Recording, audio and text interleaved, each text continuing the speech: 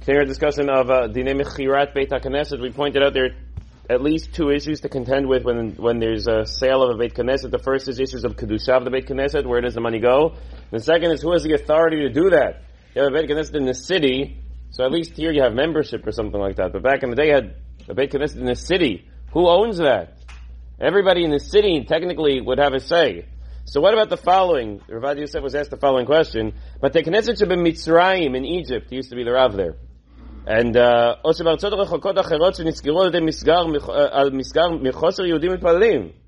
Jews left. There's no Jews. They don't want to. They want to close the Beit Knesset because there's no one there. They want to sell it. They left. Mitzrayim, first they were kicked out.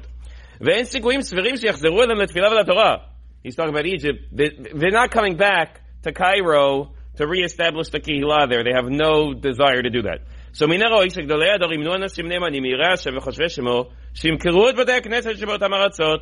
better to sell them, appoint people to sell them. And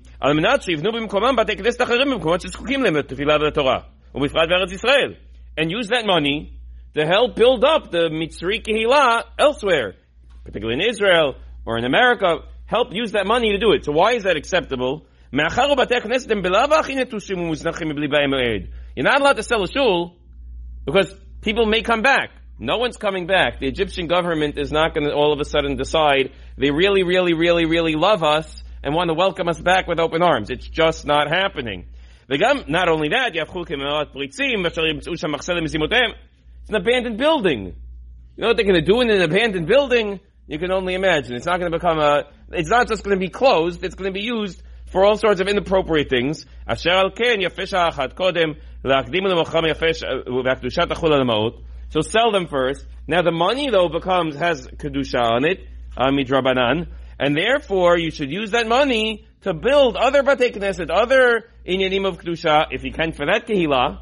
If you can't, okay, at the very least, to rebuild Batei Knesset where they are. He points out, we're talking about the building and the furniture. But the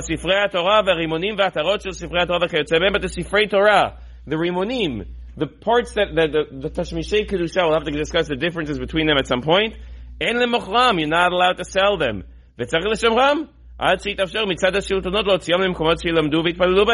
You have to leave them there until you can find a way to get them out. That helps you only mitzad the Beit Knesset. There's a difference between the building and the Sifrei Torah. Bezrat Hashem, we'll see some of the differences between Sifrei Torah as we continue.